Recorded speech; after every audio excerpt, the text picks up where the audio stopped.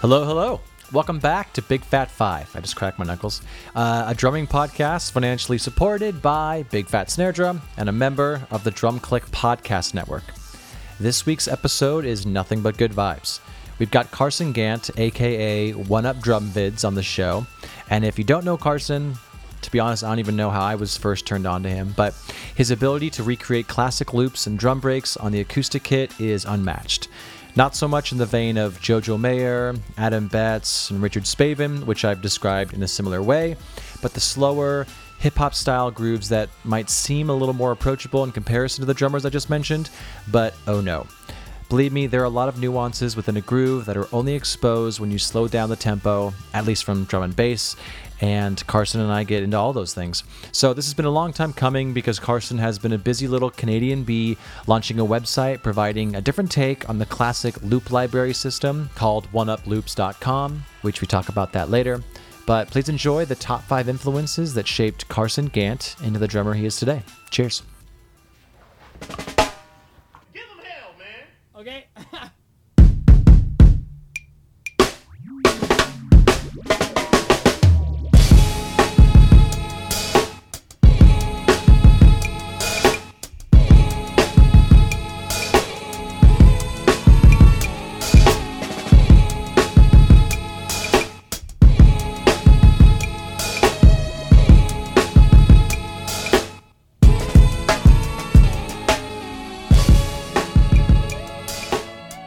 All right, well, before we get started with your choices, I do want to play some tracks from you.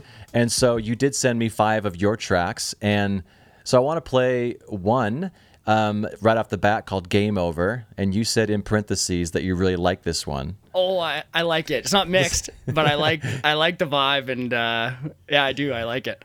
Do you mind if I play it on the air and then we can talk about kind of the vibe and why it stands out to you? Yeah, that'd be awesome. All right, here we go. The song's called Game Over.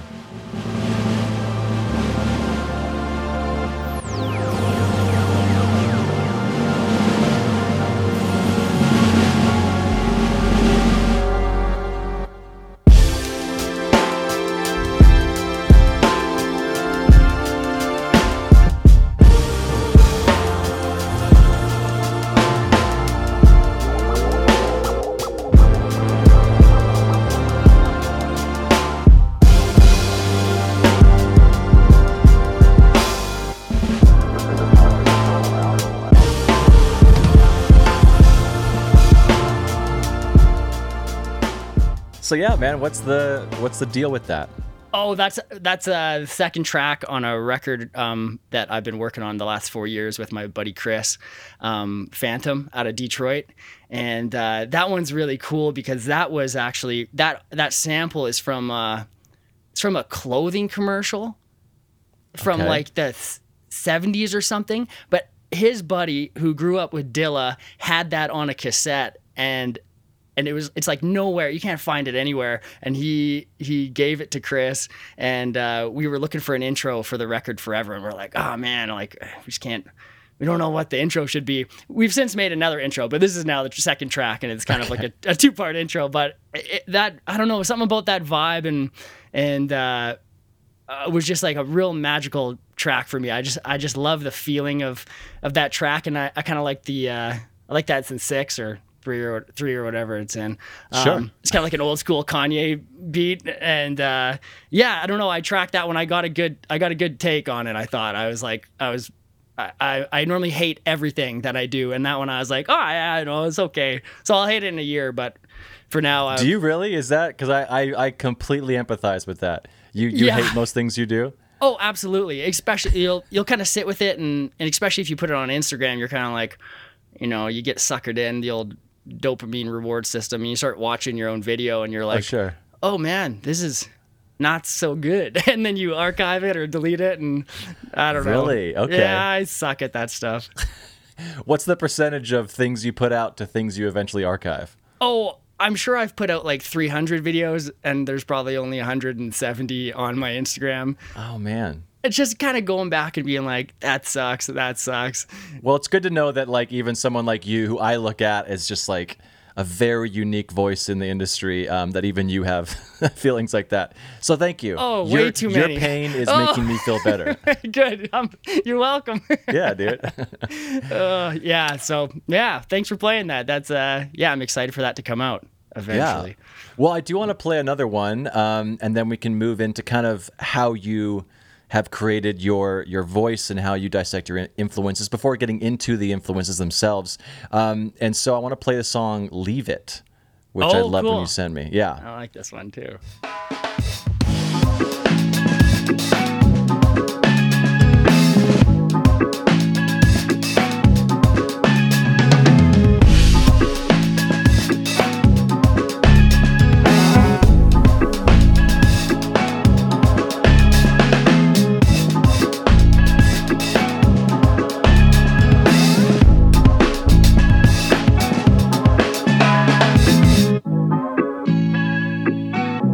Oh, then it gets weird here. The beat switch up.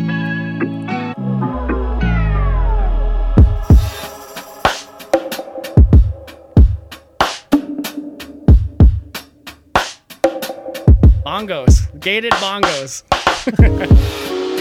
That's a good band name.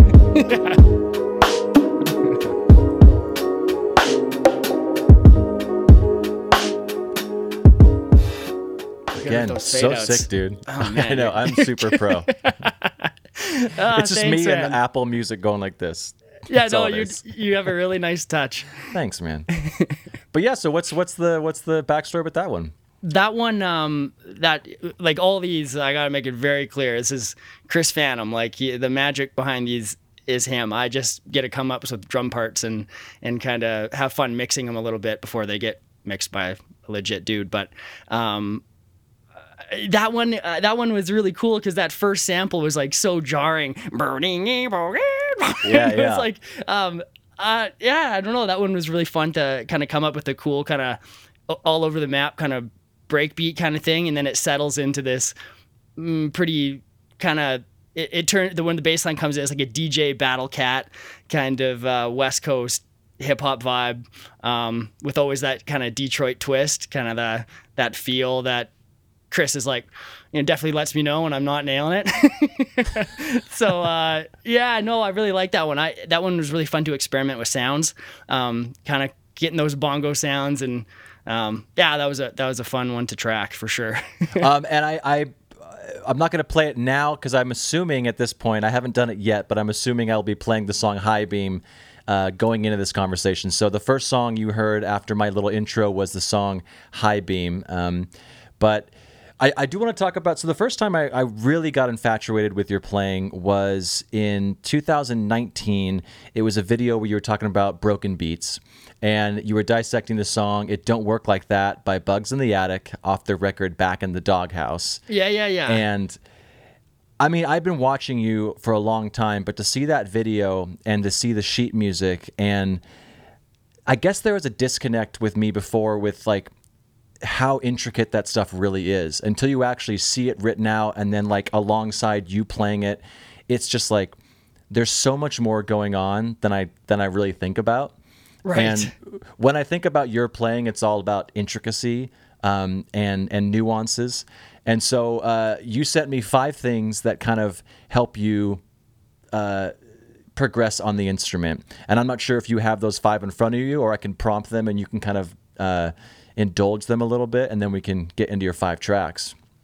Yeah, what was the first one was definitely exploring as many producers as you can and emulating sounds and learning how to think like a producer behind the kit. Yeah, that was a step for me, kind of from kind of growing up playing.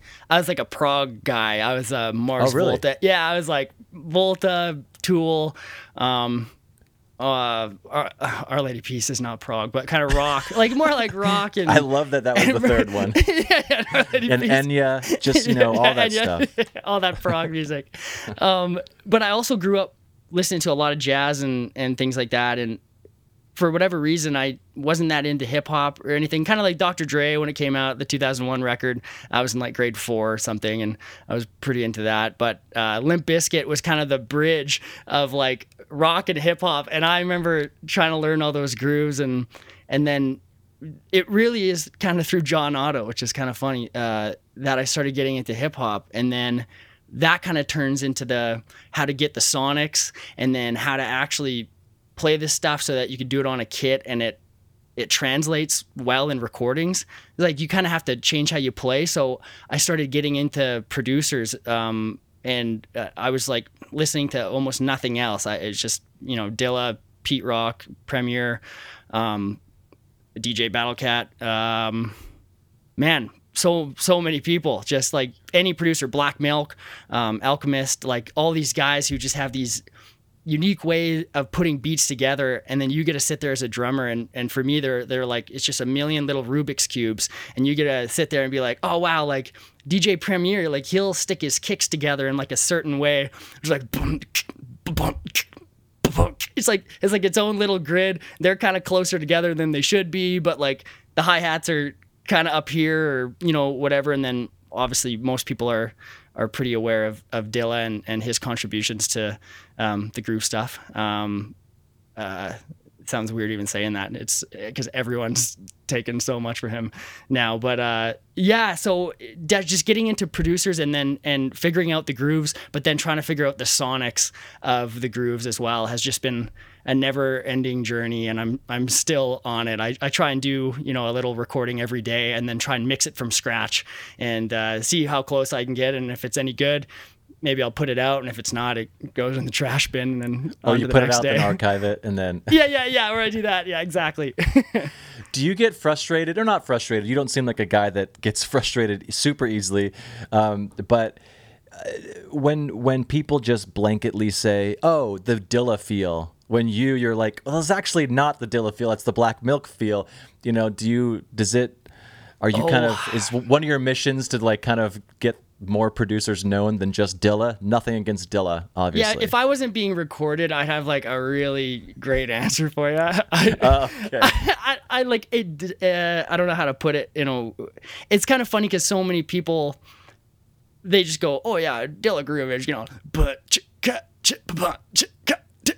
Yeah. And you're like, oh yeah, like it's somewhere, it's kind of a slinky hi-hat. It's like when you actually Sure. listen to his stuff, it's like there's like, I have like, I don't know, 5 gigabytes of Dilla on my computer. I mean, I got FLAC files. I don't think that's making the quality off the MPC any better, but anyways, but it's like it's more about like his placement against the sample, and I think a lot of people just miss that piece. It's like it has nothing to do with, well, it's not that it has nothing to do with the grooves, but it's everything to do with the gravity and the weight and the way that the sounds and how he layered them against the music that's playing, the bass line or whatever sample it is. And so that's where, to me, that's where the real Rubik's Cube kind of lies, is like, if those drums are shut off, which now you can do with all these cool programs that can suck the drums out of tracks, it's like, can you actually hear it where it was sitting and place yourself in that space? Or it's like, if the drums are gone, are you just completely lost? Because that's what I hear happen so much. You go to a jam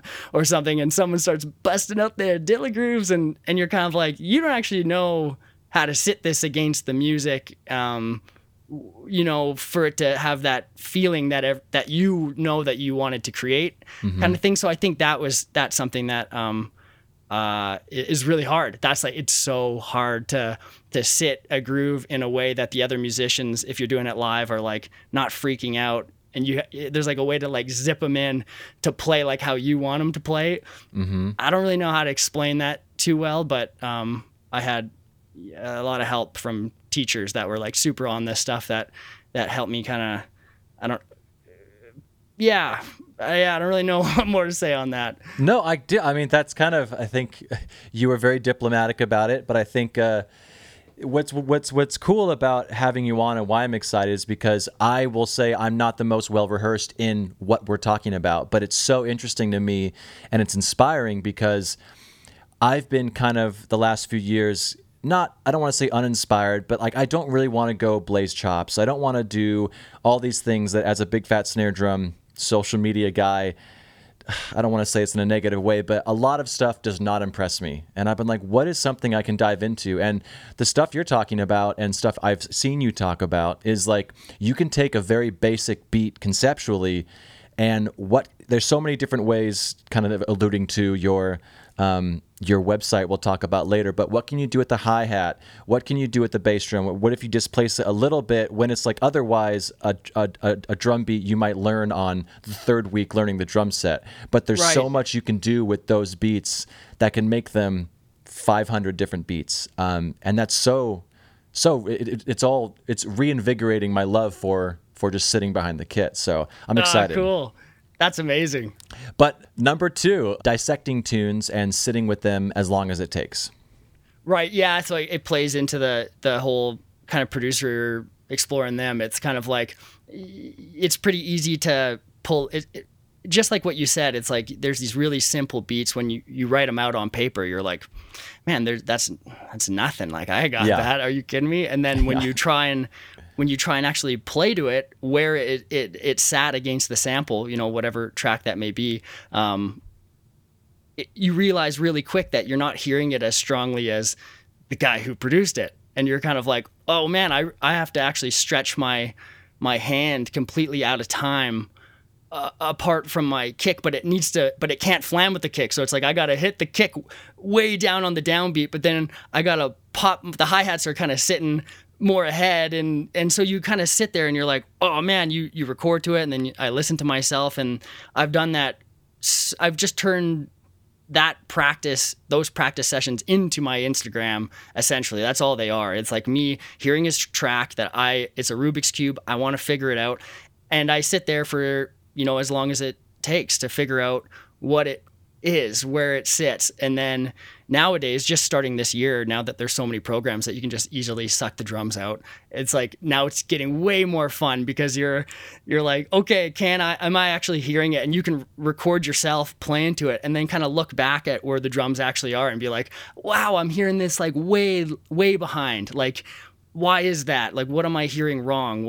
Why aren't I sitting against the bass line like how I want to emulate what it is? And so, yeah, I guess just like sitting, instead of doing a whole bunch of stuff all the time, it's like if you're stuck on a track and it's a simple groove, but you can't sit it against the music, just keep working on it. Like, just keep shedding to it until you can do it.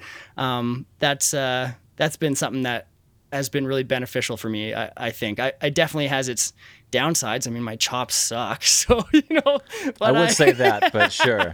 I mean, I guess you got to redefine chops. Well, yeah. But speaking of you and sitting in the music, you have this. I laughed when I was talking with Matt in class about this because I was like, "Don't be weird," but I like kind of really focus on people's hands and what they're doing in their wrists and stuff. And in your videos, you do this thing where I can tell you're trying to lay back so much that your wrist almost pauses for like a millisecond before you hit like a cross stick, right? Because you're trying to, at least maybe talking about prog and stuff, a lot of that stuff sometimes could be ahead of the beat. And so my instinct is always to kind of push a little bit. And so I can see that you're trying to force yourself to just like have that little bit of a twitch to make sure you're just a little bit behind. Right, right. And it's really cool. It sounds great. That came from my teacher. I had a teacher named Ray Garraway, and he also is my favorite drummer ever. We're going to talk about him later. Oh, okay, Please go now. If you ever pull up, I mean, there's not many videos on YouTube, but if anyone just types Ray Garraway in, I think it's Garraway, and he would pause, like, it's like how his sticks. And so I would watch many of his videos, and he would be playing. He's the one who like turned me on to the Dilla stuff. Him and one of my mentors, Dale James, is like, they're the ones who got me on this stuff, and being able to have him in a room with me crushing it and how he was doing it. It was like he would put his finger on top of his stick, and it would like, he like wouldn't even, it would like, he'd play all these ghost notes in the air and everything. And I was like, oh man, like, what are you doing? And then he's like, I'm thinking about this, but I'm so like, I don't know. It's one of those things that just kind of happened from staring at him for, hundreds of hours. So that's so awesome. That's where that comes from. I definitely, old videos of me in my teens, my sticks were just always moving. There's no pauses.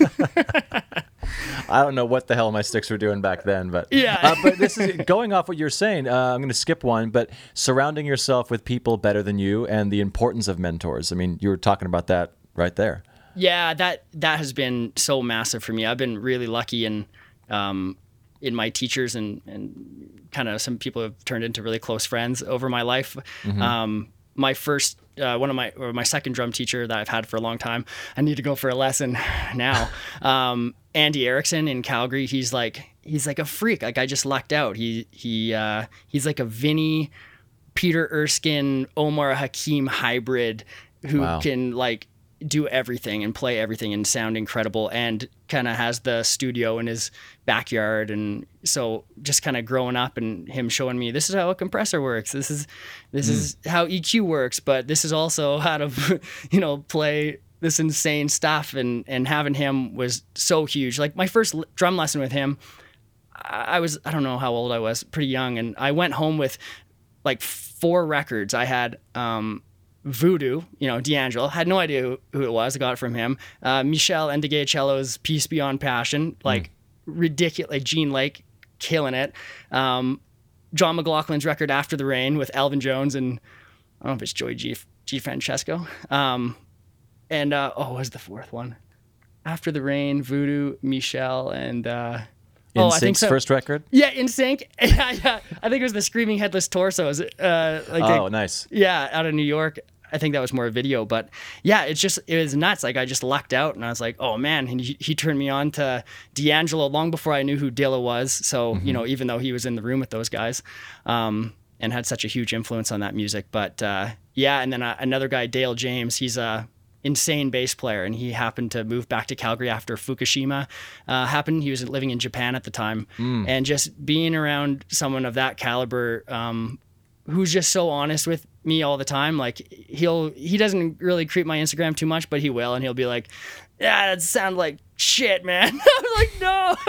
he's like, your downs are like not down enough, and like your snare needs to pop way more, and like, I don't know, I just don't believe you yet. And I'm like, okay, back to the drawing board. Like that's kind of in a weird way, a good friend right there. Oh, the best friend. Yeah. And he could back it up. He's a freak of nature on the bass. And yeah. And then Ray Garraway. So my favorite drummer was also my teacher. So got real lucky with those 3 guys.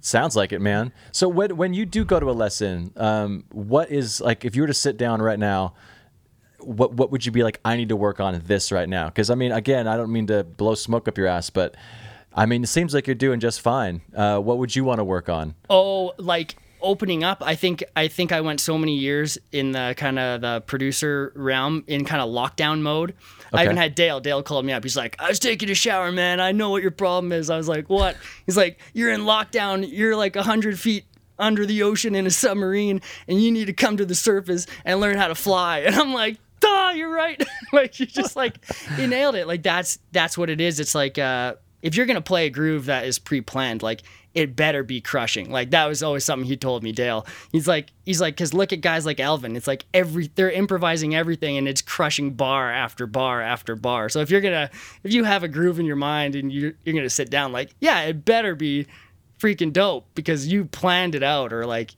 you know what I mean? So that's what I'm working on, is like trying to learn how to fly, like really trying to be able to link ideas together and be able to improvise, live with other musicians. And that, being in a studio by yourself kind of takes its toll, and you really crave that interaction with other people on a stage. And so I need to work so hard on that, which that's the track he gave me, was that 4 a.m. by Herbie Hancock. That one of those tracks is like, that's the one he gave me to kind of drill that home, because it's like, I got okay at playing, like locking down beats, but then it's like Harvey Mason is like, he's crushing, but it's bouncy and effortless and light. And he's just like, playing with 2 of the best musicians who ever lived. They're all just floating around together, and it's beautiful. So that's what I work on. Hey y'all, I wanted to talk to you about a drum I've recently received from Preston at Vessel Drum Co. It's an ocean patinaed 14 by 5.5 snare drum, and it's incredible. It's got a 1.5 millimeter brass shell with 10 lugs, chrome over brass triple flange hoops, a trick 3-position strainer, 42 strand wires. It's lovely, it's loud, and it cuts and records as beautiful as a piece of butter cake. And Preston actually, this is why it's called the ocean patina, is he covers the shell with seaweed and then drops it in the ocean for a certain period of time, and then it patinas with all these crazy cool designs. And if you all remember, Preston was actually one of the first guests on the podcast. When I first started out, I didn't really know what the Big Fat Five format was going to be, or if it was going to be even Big Fat Five at all. But I went to his garage, his where he makes all of his drums. It was really cool. He walked me through. The episode is essentially from start to finish what happens with a drum, and it was a really fun episode. It's now archived at bigfatsnaredrum.com, just because it doesn't fit the format of Big Fat Five. I want you to get back to the show, but go check it out. This drum is beautiful, and he actually let me use it on an Eve 6 tour, and I didn't keep it, and I regretted it ever since then, just because I was trying to pinch pennies at the time, and I just kept thinking about it. And so the opportunity to get it again was presented, and it is one of my favorite drums. So the Ocean Patinaed 14 by 5.5 snare drum, check it out. Reach out to me, go to Vessel Drum Co. The Instagram's just at Vessel Drum Co. and check it out. It's amazing. It's beautiful. Sounds great. Bye. Yeah, well, let's just go into that, man. Let's just go into the, you alluded to it, 4 a.m. by Herbie Hancock, and again, you just said it. It's Harvey Mason on drums, and I like that. I like the verbiage you use, and there's a specific one later that I want to bring up as well. But bouncy, light, and free as a bird. Yeah, and I love that, man. I love the way you describe music. Yeah, but man. Let me just go and play a little bit of that, and then Okay. we can, if you do want to talk more about that, because it was a great segue. You're a great host. Oh, thank you.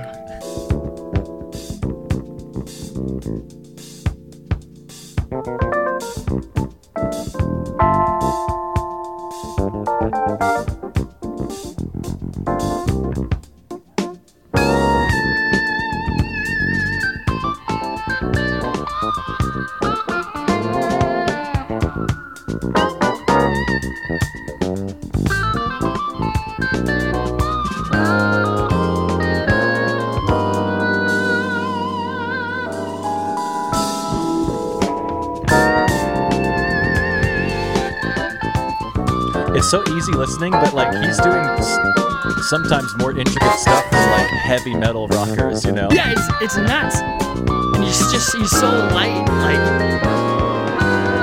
and articulate, like. Absolutely.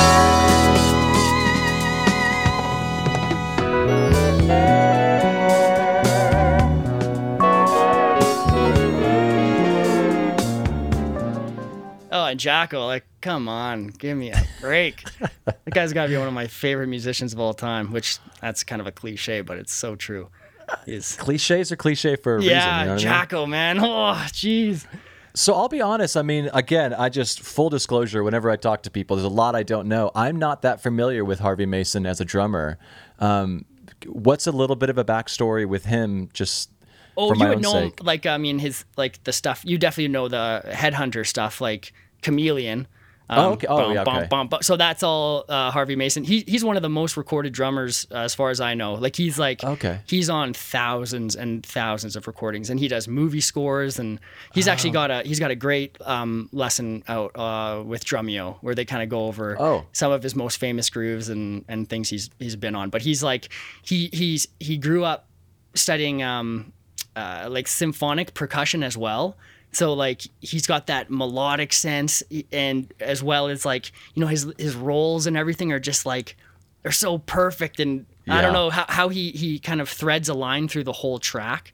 It's like kind of like Jack DeJohnette, like they just like they hear the whole arc of a tune, and that you know, that's something I wish I could get 1% of.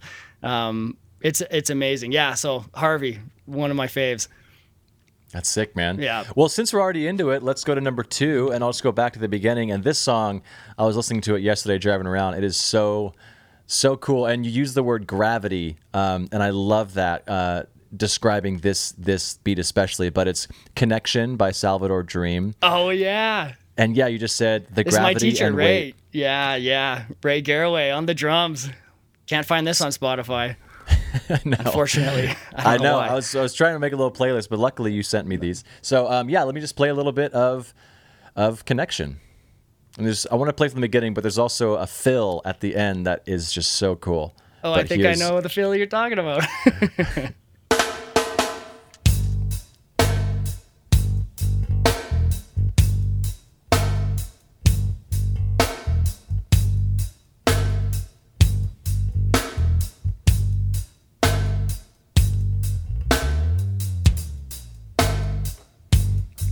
Little hi-hat thing, so effective. So sick.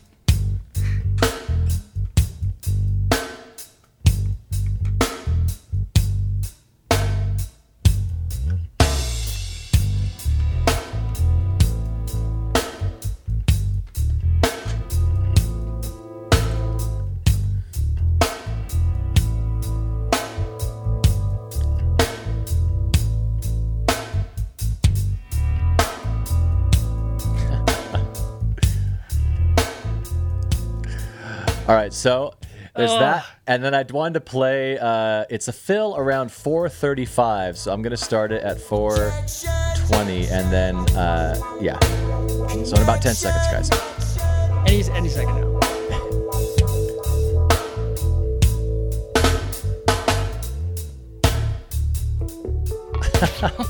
Jesus. Dude. Oh my god. And that's kind of like the only time he really does like an extended fill in the song. Yeah. And it's towards the end, and it's such a payoff. And that's a one take. That is a take. Like, it's so nuts to me that like how he hears it and where he can place it. And the hi-hats are just percolating up here, and his kick and snare are so down. It's just like getting kicked in the gut like over and over again. You're just like, duh. Yeah, how he heard the gravity of music and where he could place things. It was like, you can imagine that guy showing me how to play a Dilla groove. It's like, he's like, hey, here, this is Crazy Baldhead. And then he's like, because he you know what? He played in a reggae band in Calgary called Activate, and then he moved to Vancouver. And I actually got that gig like 4 or 5 years ago, that he kind of grew up playing, and it was so scary. It's like I was the one white dude on stage and trying to fill the biggest shoes of anyone ever, and it was just like I did it for a couple of years, but it was a hard gig. It was like, were you ever comfortable walking on stage with that band, or just till the day you stopped? No, it was so hard, and there was all these backing tracks that didn't have. They're all just through the speakers, no in-ears. So it'd be like all the horns and things were just coming at you through your monitor. So you'd get 3 beats a click. It'd be like doot doot doot, that only you could hear on stage, and then you'd have to do a 2-bar like boom. So like it was so scary because like you'd have like a bar and a half of silence that you had to fill perfectly to start a tune that then you had to drop it perfectly into the bubble. So it was anyways, yeah, Ray Garraway, that he's got the reggae thing and the hip hop thing, and then he's got this. He studied down. Do you know Efrain Toro? He studied at MI teacher. No. He's written like 20 books on rhythm. He's got. You've probably seen like clip of him talking to Alex Acuna and Terry Bozzio on Drum Channel, and he's like clap. He's like, this is 5/7/3, but in like the most musical way. Yeah. Like, it's insane. So he studied with him and did the MI thing, and then went back up to Vancouver. And this was like, that music, it sounds kind of dated because I think that was like 1993 grunge, but with this like cool island drumming track on it that is just killer. Sorry, I'm yelling at you. It sounds dated enough, but I was also going to bring up, it doesn't fall into like the Chad Smith give it away now snare drum sound. It still has a little bit of like, it's airy, it's snappy, but it doesn't sound super dated. Right. It's got more of a reggae thing, kind of. Yeah. Yeah. But yeah, that fill. I mean, is he doing 5s there? I don't even know. Because he's obviously doing some kind of stumble down, like, where is he going to go? But then he lands right where he needs to. Right. Yeah. Yeah, it's insane. That track is. Oh yeah, I'll never. Now I play along to it all the time, but I'd never post that one. It's like a special one for me. It's too heavy. I can't do it. All right. So we already talked about 4 a.m. But yeah, let's go to another one that you kind of mentioned, which is "Sing Me Softly of the Blues" by John McLaughlin. Oh, or McLaughlin. Yep. and that's Elvin Jones on drums. So, Yep. And what you said again is the fact that it makes me feel like I still don't hear triplets right, Yeah, it's insane. Alvin's which a I know freak. what you mean. That the fill he does right off the top, or like, you know, a couple seconds in, it's like you talk about falling down, kind of, or just like where the heck does it exist in time? It blows my mind.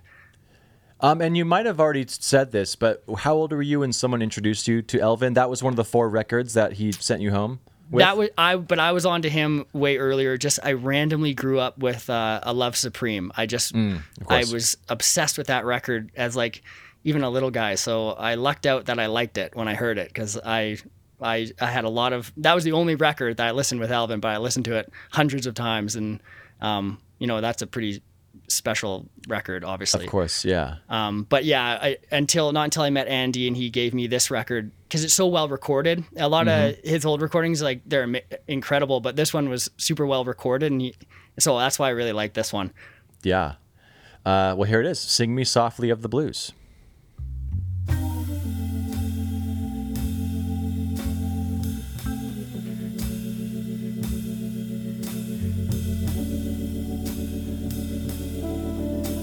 Yeah, right here.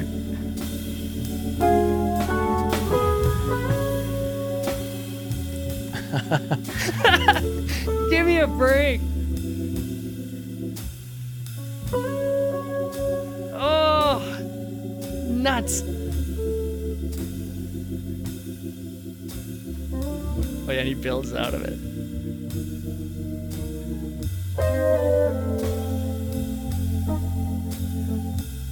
Simple sounds amazing.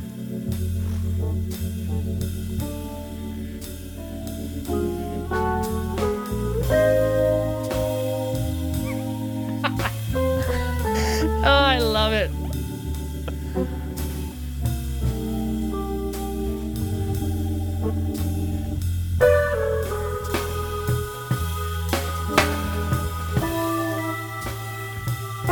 God.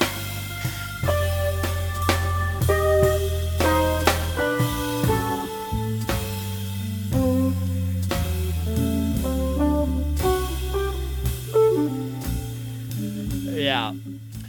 I mean, That's like as heavy as it gets to me. yeah, no, it is. Well, because it pulls you in, so it's like you get more inside it when it's that soft. It is heavier. And he reefs on the time so hard, and I don't know. It's just like this, like, you're like, how do you do that? How do you hear that? Like, obviously you just be Elvin Jones, but I mean that whole record start. is it's a good start. That whole record is like that. I'm just like I couldn't stop listening to it, and my teacher was like, "Oh yeah, I'd recommend listening to this record every day, you know, at least one time." I was like, "Okay, all right." Well, it's like, you know, you think of fills, like, yeah, I can do this subdivision, I can think of dynamics, but it's like some of those fills, he's just displacing his little hit by like a little bit, and that's the hook of that fill. Right. You know, It's yeah. And his intent behind it, and it's just like the whole package is just pure voodoo. It's like no idea how he does that. Do you know when Elvin passed away? Oh, it was just 3 or 4 years ago, I think. I could be way off. Maybe it was 5 or 6, but yeah. Were you able to see him live? Never got to see him live. Oh man. I know. Did you? No. I kind of want to go to New York just to go see Roy Haynes if he's still doing some kind of Blue Note stuff. I was talking to Anthony Fung and stuff, and he's still doing it. So I would love to see that. Yeah. And he's like, I think Roy Haynes. He would have been the same age as Elvin, 95, 94, 95. Yeah. Which is, jeez, getting dude. up there. No kidding. The Queen's going to send him a letter pretty quick here. I know, yeah. That's amazing. All right, well, number 4, we're blazing through this. I love this. So it's Dara I'm going to let you correct me, but Dara I don't Factor know. 1. I say Dara Factor 1. I don't actually know. There you go. Dara Factor 1, I'll use one of those, by Weather Report. And that is, I know Weather Report's had a few drummers. I mainly know that because Jake Reed was on the podcast last week, and he used to still studies, I think, but used to study heavily with Peter. But that is Peter Erskine on drums. Yep. Oh, yeah. So yeah, let's just play a little bit of it, and then we can talk about it. And you said the sound, vibe, groove, basically the full package. Oh yeah, full pack. Peter Erskine's full. Well, that band is the full package. Yes. Here we go. Dar Factor 1.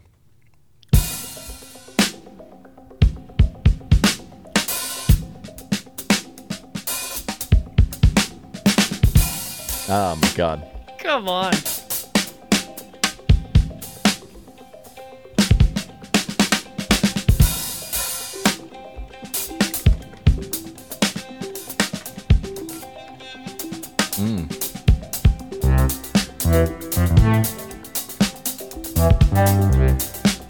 And then he just rides like this to the very end.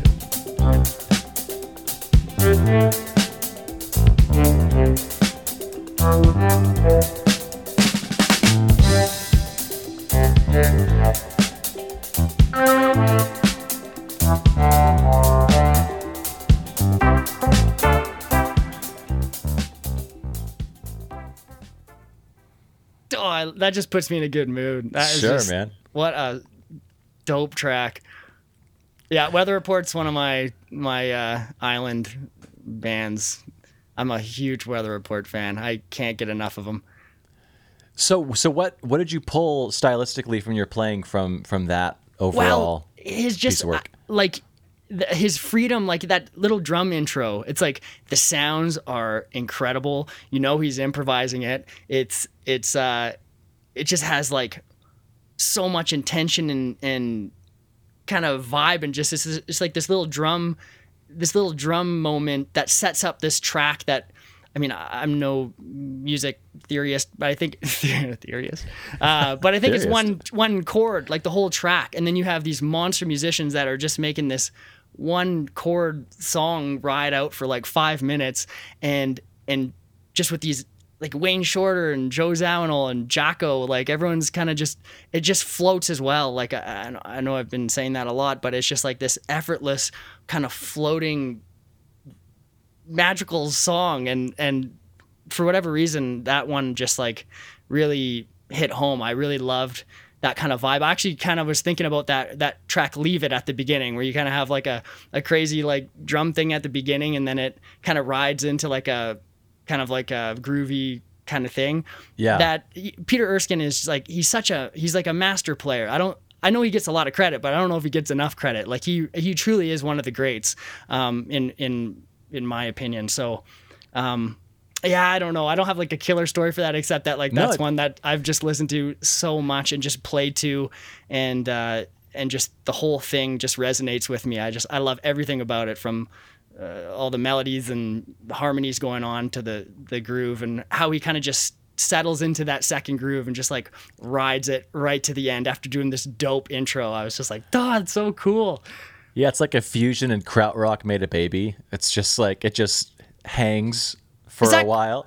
Is that what krautrock's like? I gotta check krautrock. I never listened to krautrock. Is like, yeah, it's like, you know, that motoric beat, the boop boop cat boop boop boop cat boop boop boop cat. Oh, okay, and then it's just like the same note for like 9 minutes, but it just like they bring in and take out elements, but it's just really just, you know. What's that famous band? There's a Kraftwerk, but Neu is also NEU exclamation point. Oh, okay. Or new, but I think it's pronounced Kraftwerk Neu. is considered krautrock. Yeah, they're like, I guess some people would say they're kind of the fathers, or the easily associated with krautrock movement. But Neu is my favorite krautrock band. But I also got a comment on the album cover. The album cover of this one is really cool. It just says Weather Report in like zooming red letters. It was like the first computer was invented almost, and they were like, check out this 3D text. Like it's the cheesiest record cover on the planet. I love it so much. It's great. I want that T-shirt. Yeah, I would wear that. So do you, when you're learning stuff, because I know you have in your videos and stuff, you've transcribed stuff. I mean, is that part of your process into learning something that you just like really want to dissect, or are you just more of a hear it and can figure it out loop by loop? It depends. Usually no. Usually I don't transcribe much. I recently wanted to learn actual proof, because that was always like this scary song to me. I just was like, where's the one? Is it in 7? And it's like, no, it's in 4. You like, once again, you don't hear it right. And Just having a rough day. Yeah. Yeah. So I definitely had to transcribe the first couple bars of that, because I was just like, I don't get it. And then I was like, oh, you're just dumb, or whatever. So we all talk to ourselves. Yeah. But like, if it's like an Elvin thing, I can't. I don't have the transcribing chops. Like, I don't know. When I hear it, I'm like, hey, I just have to sit there and figure it out, because I have no idea how I would write it out. That just is more because I suck at transcribing. I just don't have great transcribing chops. 16th notes, 8th notes, I'm decent. The odd triplet, I couldn't figure out. But yeah, I normally just sit there. I'll loop stuff a lot and then kind of move it. And I have a pretty good memory once I can memorize things kind of bit by bit. So that's normally what I'll do. Well, with speaking of Elvin, I had Jake Reed on last week, and he brought in the song "Vigil" by John Coltrane, and it starts out with the Elvin solo essentially, and he was like, "Is it in time? Is it in weird? Is right. it free form?" And it's like, doesn't matter. I'm sure Elvin would be like, "I don't know why you're transcribing this. I couldn't recreate that. That was all in so." Yeah, exactly. But. Yeah, Elvin's been brought up a lot recently. He wasn't at the beginning, and then now maybe I'm just going in a different direction of guests, but Elvin is kind of, no pun intended, reigns supreme. Hey! But, hey, there you go, and thanks for being on the show. All right, so number 5 is Crazy Bald Head, and it's the Sly Robbie version. And again, you talk about gravity, weight, separating the limbs into a different universe. Right, yeah. This is pretty much the exact same thing I'd say about the Ray Garraway connection groove, just with something that he gave me, that he was working on, was this track. Okay, here we go. Chase those crazy bullets out of town. Babylon, you better get out of town. 'Cause I build the cabin. God knows. And I plant the corn. Teach them, teach them. Didn't my people before me slave for this country? Well, Beanie sing that I'm a black king, christened like a white kid, and living in a white man world. False education, destroying nation. Do what? Mashing up for boys and girls, 'cause all the rich man face is only modernization, while the youth man in the ghetto face operation. Man have the job to get them money and them right, and fi mind all themselves with them picnic and them woman. You them have a tendency to turn to them. That's nuts. I think that one's definitely partially programmed, but it's like, yeah. I mean, I was gonna just choose the original Crazy Bald Head Bob Marley track, because that is insane in its own right. This one was just, I think, because it's kind of been laid out more on a grid. It's a really awesome track to sit there and try and play, because it's very consistent and there's no real fills. It just does dropouts and stuff. But it's like, if you can sit there and make your hi-hat play in that dimension and then lay your kick and snare like way down there in the abyss, it's like, I don't know, it's pretty fun. Not that I could do it, I just I try. I mean, that's one of those tracks I just sit there and try, and it just sits so heavy. I mean, do you ever, when you're not recording something, do you ever just go back and just play an hour of just prog and just cymbals, go crazy, just say screw I did that technique? yesterday. Okay, I played along to that record, Yusef Kamal record, Black Focus with Yusef Days. Okay, yeah. Yeah, I played that full record. For some reason, my house was empty, and everyone thought I was at home working, but I wasn't. Nice. You're still working, Then now you're able to answer this on the podcast as a part of your job. So it's all good. Right. It's tax that's right. write-off. Exactly. So yeah, those are your 5 choices, and I know I'm really looking forward to dissecting a little more of going down those rabbit holes, more so than just the ones you chose. So thank you for that. And I did want to, now we can talk about it, because if I cut it out, I tried to talk about your your website at the beginning, but you were too nice and were like, let's talk drums first. Yeah. So now I want you to be a marketing Okay, here I guy go. and fluff yourself up. So, but in all seriousness, oneuploops.com. I've been checking it out the last few days. It's such a rad concept, and I think it's going to be a big success. So please explain what it is. Well, yeah, for the last 19 months, we had to we didn't necessarily reschedule, but you were really nice to keep putting me off until I was like somewhat done, because it'd be like, I swear I'm going to be done this year. I'm like, next year I'll for sure be done. Dude, I get it. Believe me. Any day now. So yeah, the last 19 months when COVID initially hit, my neighbor happens to be a Juno award-winning mixing engineer and an amazing drummer in his own right. We just happened to, he moved in and we were like, what? Like in LA, maybe that's not that weird, but in Calgary, that's literally 1 in a million. So when COVID hit, he's like, yo, you know what I've always wanted to do? And I was like, what? He's like, I always wanted to have every single hi-hat pattern like recorded by a real drummer at every tempo in multiple feels. So when I'm producing all these tracks, like, I don't have to go record the drums. I can just program in the kicks and snares and just like layer in real hi-hats, because you just cannot program good sounding real, like live sounding hi-hats. And I was like, all right. So we started and took this 8 months and we tracked, hundreds of hours and edited for thousands and got that done. And then it was like, oh, we should do this with shakers and tambourines, because like MIDI shakers and MIDI tambourines, like they sound so bad. So we recorded for so long and then edited for another thousands of hours. And then essentially now we have the largest database ever recorded of hi-hat, shaker, and tambourine loops. And some people are like, why would you spend all that time to do that? But then you actually use them and you're like, I get it. It's like you can use them for a click track. Like we have slinky, like say you're like, I want a slinky tambourine playing eighth notes accented on the 2 and 4 at 113 beats per minute. Like we have that. You just grab it and drag it into your session, and now you're going to record to that instead of the click. It's like if you've ever tried to program a slinky click track, it's like you can't really do it. It sounds, I don't know, but to like record to this stuff and then have them sound so good that you can use them in all your final mixes is that's a bonus. I mean, I didn't make them to be click tracks. We made them to be in the final mix. It just turns out there's just so many applications for them.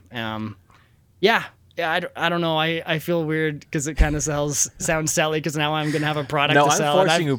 By the way, I'm forcing him to say this, so don't feel like he didn't come on forcing me just to market my 19 months of work. But yeah, man, you worked hard on it. Talk about it. But also, I don't know if you mentioned yet, but each one of those downloads, you get different microphones, so you can have a choice of the subtle nuances of sonics, or if you're used to a certain kind of sound from a hi-hat. I'm sure one of the microphones you recorded those on will match what's going on in your head. Well, yeah, because if you're going to record, every pattern that you can think of at every tempo 3 times over in the 3 different feels, you learn pretty quick that you're like, we're just going to be using one shaker. Like to do this with multiple shakers is like, I don't know, another 19 months and with other pairs of hi-hats. So it was kind of like we recorded things with like over 14. Some of them had over 20 microphones in stereo and mono. So it's like it's one shaker that we recorded for everything, or one tambourine, or one set of hi-hats. But because of all the different microphone options, it can sound like a million different, you can make it sound like anything you want. Yeah. So we did these shootouts at the beginning to pick the best pair of hi-hats and shakers. We did like blind tests with like over 10 pairs of hi-hats and, whatever. And the good thing is Spencer and I, my business partners, like we both agreed on the 3 that we used for the shaker, tambourine, and hi-hat. It was unanimous. It was not like, I don't know, man, I really like these ones. So that was good. That made it a lot easier at the beginning. So you don't say what they are. Are you going to purposely be elusive to what you use, just so? Oh no, I'll tell you. The hi-hats boiled down to a 15-inch Zildjian New Beats. Okay. Do you know what era? I don't. It's my pair that I've had forever. I don't know what era they are. Probably 90s. I don't know. No, that sounds. Yeah, I mean I kind of like that you didn't know the answer. They're the new beats you like. I just know that new beats. I've had a few of them throughout the years, and they can be drastically different. Right. More so than other Zildjian lines, but yeah. Anyways, have you ever had the 15s, or did you always play 14s? Not the 15s. I have. There were always 14s. Yeah, it's kind of crazy when you like. I know Stephen Wolf. He'd be like, he definitely hails up the 15-inch new beats, and that guy records a lot. So I was like, He knows okay, what he's saying, yeah. we're not out to lunch thinking that these might be the best pair. And then the shaker was the red LP. There's like they're all the same. The one. I could grab it right there, Yeah, but yeah. my headphones when I'm looking at it right now. Yeah, That one, it just the like little dual-barreled thing. Yeah, exactly. That's the one that won out for shakers because it was just the most versatile, and you can always make the grain of the shaker sound bigger, kind of with production. But it's really hard to make one of those nasty big grainy shakers sound like soft and kind of smooth like that. And then the tambourine was it was just a black LP tambourine, or was it LP? Ooh, I should probably get that right. It might have been Rhythm Tech. Yeah. I mean, we did the shootout, you guys. We didn't. After we chose, it was like didn't really matter.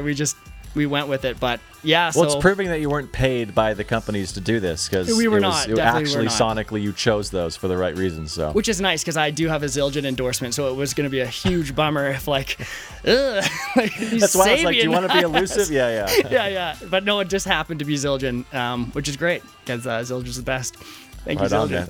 Yeah. All right, Carson. Well, dude, it was great talking to you, man. And be safe and have a good day. Thank you so much, Ben. I really appreciate you having me on, man. Yeah, cheers, dude. Okay, see ya, bye.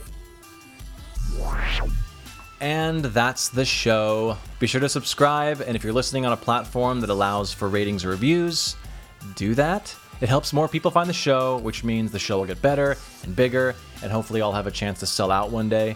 But you'd be an OG listener that could brag to all your friends. Anyways, also, why don't you go ahead and check out bigfatsnaredrum.com and follow us on Instagram, Facebook, Twitter, and all the socials. Just search for @BigFatSnareDrum and you will find it.